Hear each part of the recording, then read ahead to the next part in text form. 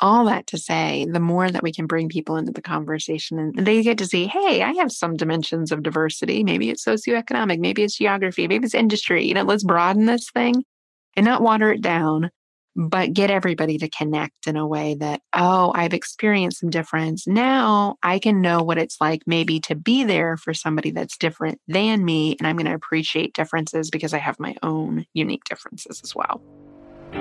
As a business leader, you know attracting top talent is just the beginning. Real growth happens when you lead yourself and others well, creating a company culture that attracts, nurtures, and retains the best of all things. We'll teach you how to make an impact through a holistic leadership approach, reframing success in leadership. This is the Talent Magnet Institute podcast with your host, Mike Sipple Jr. Welcome, everyone, to this week's episode of the Talent Magnet Institute podcast. I get the distinct pleasure to be sitting here with all of you today in the studio with Julie Kratz. Julie is the founder and inclusive leadership trainer at Next Pivot Point. She's also a podcast host of the Next Pivot Point podcast, an author, a TEDx speaker, and an incredible leader that I've enjoyed following the last couple of years through her content. I was attracted to her content and her directness about helping us all lead well and be an active ally in the world that we live in today. So, Julie, thank you so much for joining us. Thanks, Mike. This is going to be fun. Julie, so I have had the opportunity to read, listen to a lot of your content, your motivational talks, your learning about your speaking engagements, and you have a sincere passion around unconscious bias and active allyship. And I thought it would be a great conversation to have with someone who's so embedded in this work like yourself for our audience to hear, in today's world, we hear about being an ally for all of our employees and all of our community. And then we hear the other side of this of, well, you can say you're an ally, but what are you doing? Yep. Active ally, right? How are you putting this action into energy? So can you share with us a little bit about what you are finding in today's world is most important for leaders to hear on this topic? Yeah. Well, I think you really hit on it, Mike, that it's a hot topic. And certainly the events of the summer of 2020 made it an even more important topic with social justice and the Black Lives Matter movement resurgence. And, I'm thankful that conversation's still continuing into 2021 and hopefully well beyond. But whatever brings you into this journey, it is a journey. And I always share with you, it's never ending. So the good news is there's always more to learn. The bad news is there's always more to learn. And I think that's what organizations are wrestling with, to your point of how do I show up actively, not just when it's Black History Month, not just when it's Pride Month, or whatever flavor of diversity tends to be talked about at the given moment, showing up intentionally and consistently over time. And I'm finding the real game changer with my clients is when you have the senior leadership team really engaged in this work. So they're getting themselves educated. They're leveraging resources that are available through people like me or engaging in their own journey, however they get there. But then they're really doing the due diligence of disseminating that information throughout their organization and helping others bring them into the ally conversation. Is one of the big watch outs as you mentioned, the word active ally is really important because sometimes if we just show up, when it's the flavor of the month, or we give the impression that this is a one and done conversation or training event or whatever it is, that we're not really there for people that experience hardships that are underrepresented in the workplace and marginalized more than others. And we don't want to run to the risk of being what we call a performative ally. And that is somebody that you kind of reads the book, listens to the podcast, and then does nothing else, or I'm an ally, which is you can't self-proclaim this stuff. Right. So we need more active allies. And I'm really intrigued by the amount of allies coming into the conversation that continue to do so. So some of the books and resources that you've written, how male allies support women for gender equality, Lead Like an Ally, a journey through corporate America with strategies to facilitate inclusion, Many individuals, when they hear allyship right now, their focus goes to race relations. You have the LGBTQ plus community around allyship and support. And we talk a lot here at the Talent Magnet Institute that organizations and the leader, you that are listening to this episode, that are watching this episode, we naturally think that the world, naturally there's this bias that the world kind of operates around who I am and what I bring. But the reality is many of you are employers, you're leading people who you need to help them bring their whole self to work. You need to help them support. We talk a lot about, Julie, bringing out the greatest good of all of the people who are around us, both in work, community, and life. And you talk so much about this particular topic that I'd love to get a little bit of like the gender equality piece. What do we need to keep in mind there with race relations, with, sexual preference, with religion? How can we as leaders put the right resources into action to ensure that all of the people around us that we lead, that we employ, that we influence, that we interact with feel loved, valued, heard, and understood? Yeah. Oh, I love the fact that you used the word love, because I do think that has a place in the workplace. I think the fact that we've removed emotions from the workplace is super odd. So I'm loving that is something that's come from the pandemic too, is connection, belonging, these feeling words. Now that we're in our living room, suddenly we can connect more through a Zoom when we had to leave ourselves at the door in the corporate environment. So I'm thankful for that. But to your point, Mike, diversity canvases quite a few dimensions. So I think right now, this is kind of an interesting thing that happens from time to time. We saw this a few years ago with Me Too. It was all about gender, right? And oddly enough, that's what I wrote my book one about, how women can be allies, not knowing that any of that was coming into the forefront, which is really interesting. And, fast forward to now where race is really paramount, and rightfully so. We're not competing against one another. And I think that's been part of the narrative that honestly has kind of been, I don't know if it's intentional, but it's quite effective as a divide and conquer strategy of keeping us apart. And I know I've noticed that, especially with women of color in the women's communities, women's conferences, feminists, traditionally was white women and straight white women at that. So we haven't done a good job holistically talking about diversity. I myself contributed to this problem, talking about gender as a white woman early on in my business. So it's not that we can't right that ship. It took me my own personal journey of learning about the different dimensions of diversity, talking with people on my podcast, interviewing them for my books, whatever it took to learn more. And what I've come to find out is that, we want to include everybody in this conversation. The more that we actually include everybody in the inclusion conversation, the more that the majority group, which tends to be, white, straight, cisgender male, that runs most of the Fortune 500 companies. I think 92% of CEOs fall into that category, for example. Although a lot of people are not out at work, so that data may, be invariably different, and we just don't know. But all that to say that if we're not including everyone in the conversation, we're not going to move forward, right? Like, I think we've been unintentionally excluding the people with the most power and privilege in a way that's not helpful. And traditionally, there's been this shaming of like, you do this wrong, you can't do that, because people get so mad because the way they're treated every day. This is like, and rightfully so, there's definitely anger. But we've got to include men as allies for women. We've got to include white people in the conversation around what it's like to be a person of color and experience racism. We've got to include straight people in the LGBTQ plus conversation. And what's interesting about that, since you brought that up, Mike, that community has actually really shown the value of allies. If you look back 20 years ago, social acceptance rate of something like gay marriage was very low here in the United States. And now I think last count, it was like 2/3 a couple years ago. So it's probably even higher now of acceptance. That kind of social change, that kind of progress that quickly is unheard of.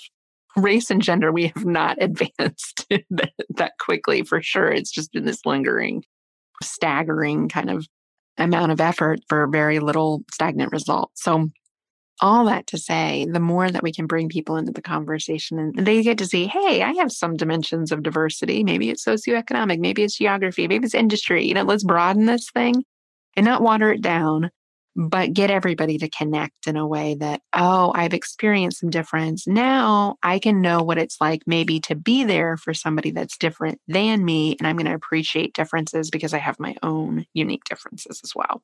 Yeah. And Julie, there's so much data, right? So, individuals who are leading and running teams and building business, we're all inundated with, I've got to see the data. I've got to see the business results, right? And the data around the impact of diversity, inclusion, and equity in your teams and in your workplace, immediately creativity goes up, innovation goes up.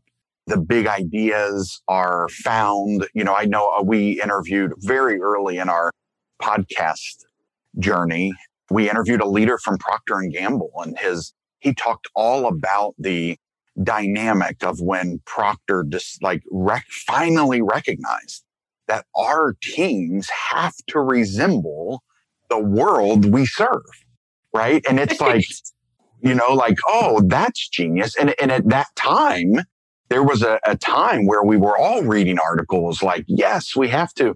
And there's another one of our faculty members who talks about some of the consumer brands that she has consulted with. She's a diversity, equity, and inclusion advisor. Her name's Dr. Janet Reed.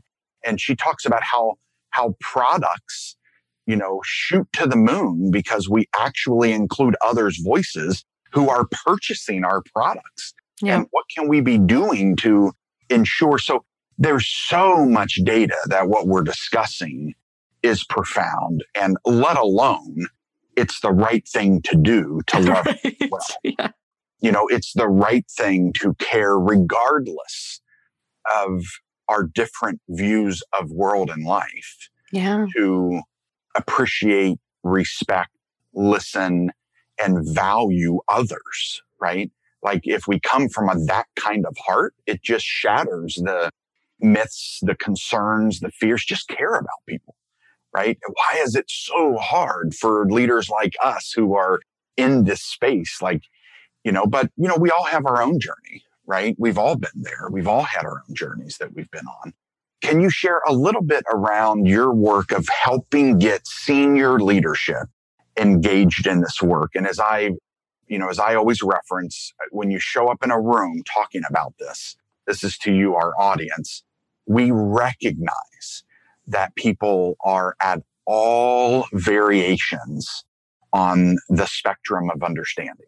Yeah. Right? There's some people who you're tuning in for the first time and going, why are they even talking about this?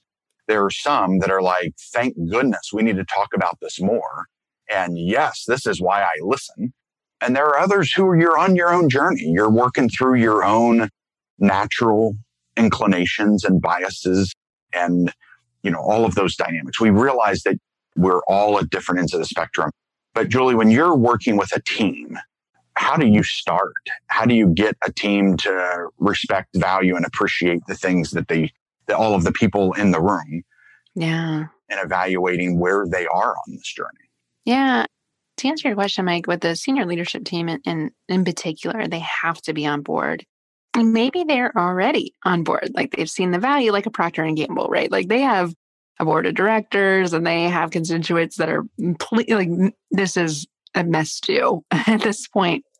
Small, medium-sized organizations, and even some larger organizations that have somewhat slipped through the radar on this might be having that awakening moment. And they might be pretty white male heavy, and they may not get it, to be honest. Like, why do we even need to talk about this? This is something that's in the past. And a lot of that unpacking has to do with your own childhood. I mean, to be honest, it goes back to your roots of the messages you were told, the media you consumed, what your parents said about gender, race, and other differences. I, for one, was taught to be colorblind. I mean, imagine. I think for a lot of white people, 2020 is like, what? I thought this was over. That's what I was told my whole life. And maybe I didn't even have any Black or brown friends, so I didn't know this was going on. And that's the reckoning that was needed to bring people into the conversation. So reflecting on your own experiences. And I think senior leaders like data. So to your point, I'm a little over talking about the business case because there's, like you said, reams of data. I just Google it, people. You can find, and it's not one of those things that you really find contradictory data. The only thing you find that like happens with a diverse team is it takes a little bit longer for them to kind of storm and norm and make decisions, which Sure. that's a part of diversity, right?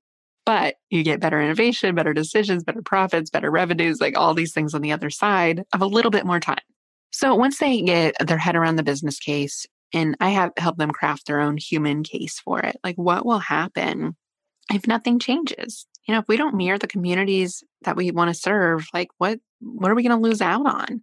And people do respond to that. They need some pain to change behavior, to change the language. And then they really need a strategy from there.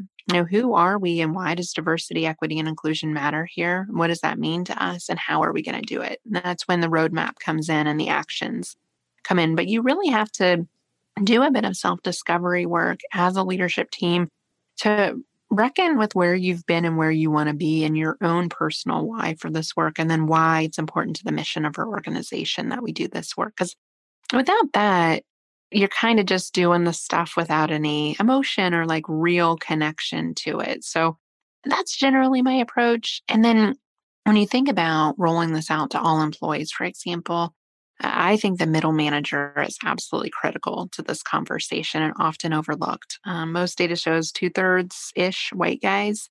And they were like me, Gen Xers that like were raised to not think these things happened. And if you're a white man in the workforce, it's probably gone pretty well for you. So you didn't know that these things were happening to women or people of color. And how would you? I mean, it's not their fault. But unfortunately, we haven't, again, included them in the conversation. So that's kind of where the wheels fall off the bus in most organizations. The senior leadership teams like singing like, yeah, this is great because like we care and we're on the journey. The front line is mostly made of, Gen Z, which they're like the most diverse generation. I think they're like 50% white. So just by nature, they get it. Although they can't solve the problems. Like we can't like kick the can to that generation to solve this. We all have to be in this together. But then you have this kind of murky middle where they need education. They need content. They didn't know what to do. I mean, you and I talked about how to make this actionable and practical for people. They just really just need to open their eyes and talk with somebody that's different than them and be willing to listen and learn from them and get on that journey. And most of the time, once you get on the journey, you're unless something really bad happens, which often does not, then they're likely to stay on the journey, right? And that's where we just kind of need to nudge them along. Yeah, and Julie, one of the things that I've enjoyed there's many things I've enjoyed with us connecting and following and learning from you, but just the practical nature of a lot of the speaking engagements that you do, a lot of the facilitations that you lead. And to be frank, for anyone who's not following Julie on LinkedIn, I would encourage you to do that because your tools and your resources are just so intentional around clarity, right? Like providing here are the things you can do right now, tools, tips, resources, guides. Can you speak to one of your recent guides that you put out? And I got something we want to include in the show notes, but I thought it would be most valuable for you to share some of the recent guides that you've put out so we can direct people to those. Yeah. After years of doing this work and being asked countless times, like, just tell me the thing to do, Julie. The facilitator and me, the coach in me, it's like, I can't tell you. You have to decide. Yeah. I resisted and then I gave in. Actually, it's been wonderful. I have a new team member. Her name's Catherine that put together this resource list, which I think of all my LinkedIn posts is like the most high performing post I've ever had. And it's simply, I think it's 5 or 6 pages and we're continuing to update it. So for listeners, if you know about the resources, you can actually submit new ones to add to the list. But the journey, 80% of the ally journey is education. And what we know about education, it takes time to unlearn like what we learned in school. I learned U.S. history 3 different times in school, which I don't know why I had to learn it that many times, but middle school, high school, and college. It was like the same thing. And it was very whitewashed. And it was very much like slavery ended and this is over. Or the feminists, we got the right to vote in 1920. It's over. It's just like nothing else beyond that, and you're like, what? There's so much more to our history that we don't know. We're not taught. And it's a systemic issue. It's very problematic. You can't help solve a problem if you're not aware of what the problem is.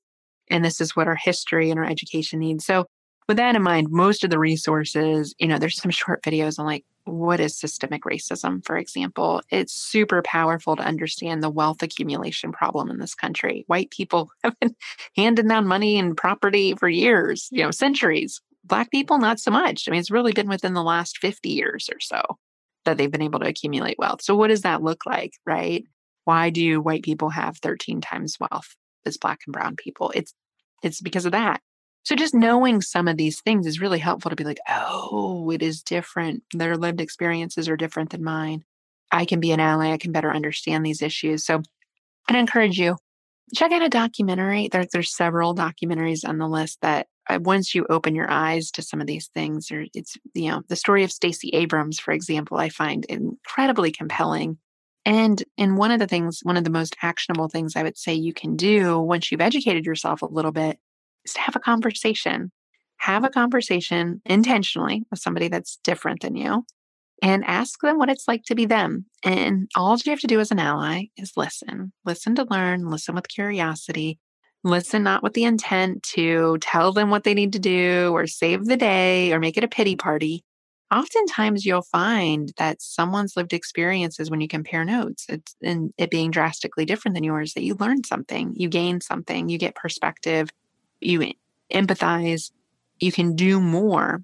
And they'll tell you, hey, you need to talk to more people about this. That's what my friends of color say. Like, you need to talk to more white people about this. You need to talk to your kids about this. Right. If anybody has children or knows any little people in your life, your auntie, uncle, whatever, if you have friends, kids, like whatever it is, it's great to talk with kids about this. I'm having some really intriguing conversations with my 7-year-old.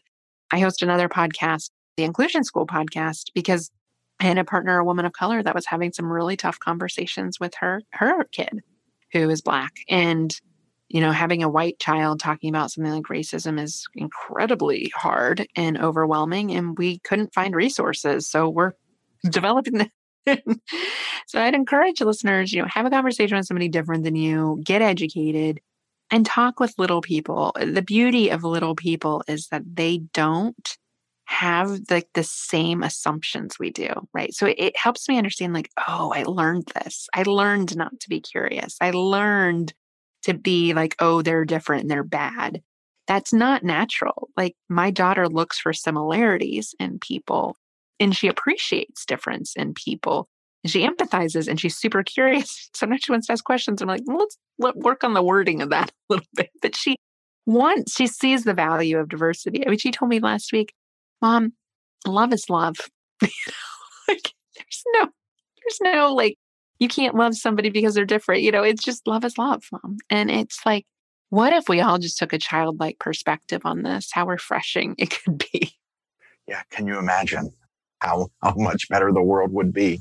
Yeah. To your point, I think that whole worldview that gets formed and recognizing that whether you have 2 employees or 2,000 employees or 20,000 employees, you could have 20,000 worldviews, right? Because of how we were raised and formed and the people around us.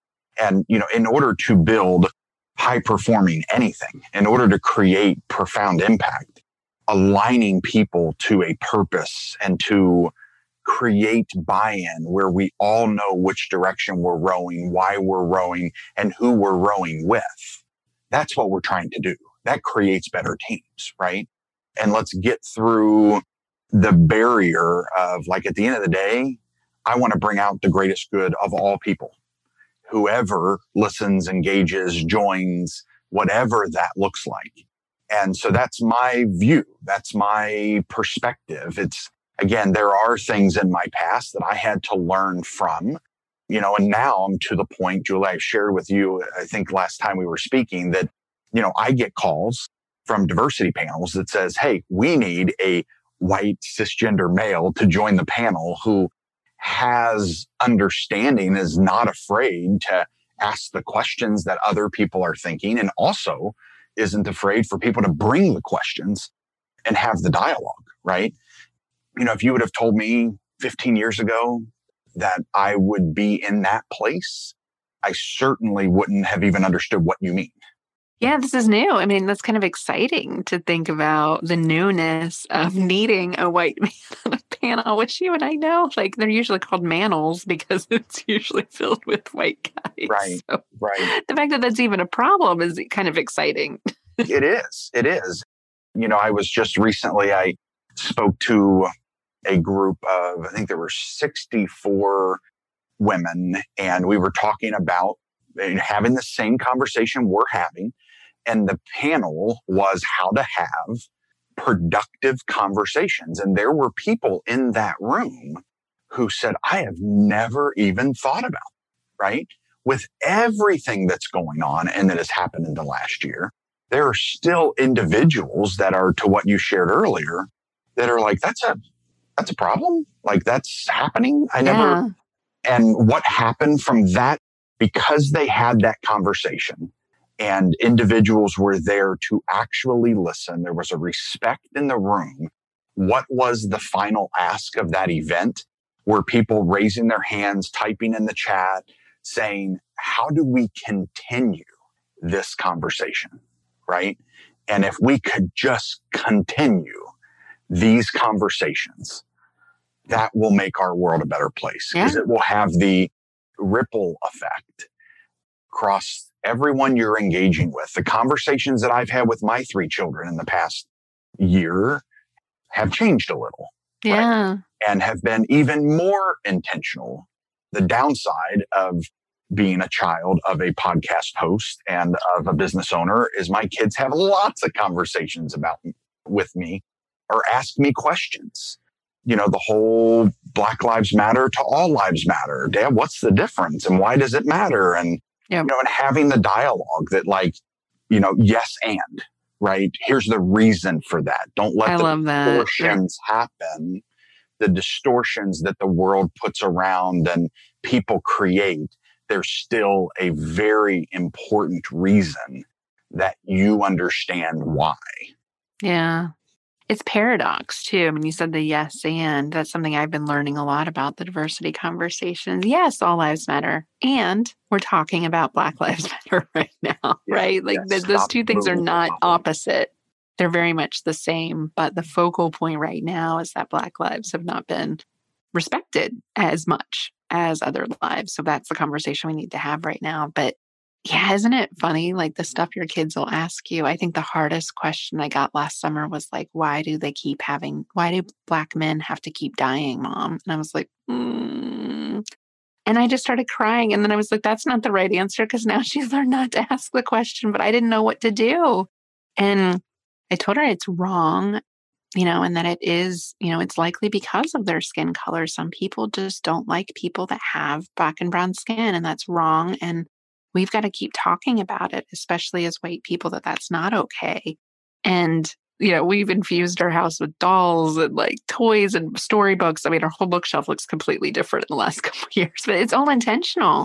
All of this has to be intentional. Like I go back to like what works in corporate America works for you personally as well. Intentional, consistent conversations about this. And if you don't think one conversation matters, you could be talking to somebody that was very much sitting on the fence. I have family members that fall into this category of like, I don't see it, Julie. Like, I don't think it's that big of a deal. If you get one fence sitter to turn and then they talk to some of the other people sitting on the fence, it's like this ripple effect, this domino. And we can't be held down. Like the patriarchy and the systems that support white supremacy don't work if the people that it was built for don't comply. And when you really think about that, that does mean our individual actions truly do matter, because they set a precedent and they set a model for others to follow. We do on our board at the Talent Magnet Institute and at Centennial, the executive search firm that my family leads. We have Procter & Gamble alumni. We're in Cincinnati, Ohio. We have many of our faculty are Procter & Gamble alumni. And we had a discussion with their vice president of design and head of their P&G Ventures, Tyson Betts, who's maybe one of the most, for me, he's such an inspiration. He's a world-size creative, right? He sees things that others don't see. and he hears things and feels things that others don't see. He happens to also be on our board of directors at the Talent Magnet Institute. And we talked a lot about, how organizations, what I would say to everyone is look up We See Equal on YouTube, look up The Look, The Choice, The Talk, right? Here's how an organization can take steps to create profound impact, right? Those were decisions they made for their brand, knowing there might be some people who turn away from our product, but more so, there's going to be people who are educated by what we do and how we do it and the levels that we have. Yeah, they've done a great job. And they did that way before it was cool to do it too, which was really the part of that I love the most. Yeah, lead well, lead boldly. And that's why we're having these, because we want to attract leaders who lead well, who lead boldly, and as I've said, who help, it's okay to love your people well. We've actually had an attorney talk to our members in our Talent Magnet leadership community about the phrase Mike Sipple uses about loving your employees well, right? The distortions that have come around that are distortions. But I can tell you that by me being ambassador for my people and my community and my friends and the people who I'm introduced to, Julie, you and I have not met physically. We've met through virtual world. Right. But I wake up every day with a view that I was implanted by my grandfather, my mom and dad, and my in-laws. Like, I'm going to be an advocate for everyone who I see doing great work. And I'm going to ring the bell and share the word and share the love. And I hope to bring that same energy to the people who we're influencing with our work. Like, do that. Life is just easier. It helps everyone. And it's not a zero-sum game. Like, I think when we think of like, oh, if I, when someone's like a competitor to me, and you probably experience, there's a lot of people who do the kind of work we do. Like, I don't look at anyone as competition, and I'm not trying to be foolish, but like, I think there's enough work for everybody. Gosh, if we were all having these conversations, what a better world we would live in, and people wouldn't just like going to their jobs every day. It's just, that's the opportunity that we have. So I love you celebrating and amplifying the voices of others. That's one of the things you can do as an ally. Find people different than you and amplify, share their message on social media, find a way to get their voice out there more in the world, because a lot of times it comes better especially from a white guy talking about something like diversity. People take note, like, whoa, he's like not got any skin in the game. Or like, oh, he's, doesn't stand to benefit from this. So I love that voice amplification piece is a huge part of being an ally too. I'll just say, because it's what came to mind, how I benefit is that my brothers and sisters, no matter what they believe, do, think, look like, are amplified, right? Like, that's the purpose of this world, And again, I know that from the Talent Magnet Institute perspective, companies come to us, companies come to Julie, and, again, go to Julie's site. Incredible resources. Follow her on LinkedIn. Incredible resources, conversations, and things to strengthen your abilities in these topics so that you can show up for your people, for your family, for your community, neighborhoods, and life in a more profound way, right? So incremental change. Pick something. Pick a conversation that a YouTube video you're going to watch, a blog post you're going to read, and then talk to someone about it. Yep. You will get incrementally better if you do that one time a week, one time a day, or just maybe there's one thing you do this year that strengthens you. And then guess what? All of your employees around, you may actually ask for someone on your team to speak up that typically doesn't speak up because no one asks her to speak up, right? Or no one asks him to share his idea, right? Be thinking about like, oh, yeah, in a meeting, the same 7 people talk all the time. So what about the other 35 people who are in that same meeting? Wonder what ideas they have. That's being active, right? That's stepping into an inclusive and equitable environment. And when you do that, Julie, the sad part and maybe the encouraging part in the same speak, most employees have never experienced that environment, right? You want to be a talent magnet, be an ambassador for all of the humans that you employ. That's all you got to do. Yeah. Because imagine if your voice hasn't been heard, right? And this is like how I usually frame diversity, because everyone's like, we're going to recruit and hire diverse talent right now, which I'm like, ha, ha, ha, good luck. Because if they're not doing the things, the behaviors, like to feel included, people aren't going to want to stay or even take the job because there's never been such a talent war for diverse talent. But diversity is like being asked to come to the meeting, right? Inclusion is like, I can talk at the meeting. Like I'm not being talked over, interrupted, which tends to happen a lot to underrepresented people. And then belonging is like what we're really driving towards, is that sense of love and connection, where not only am I invited to the meeting, I'm included in the meeting, but people actually listen when I speak.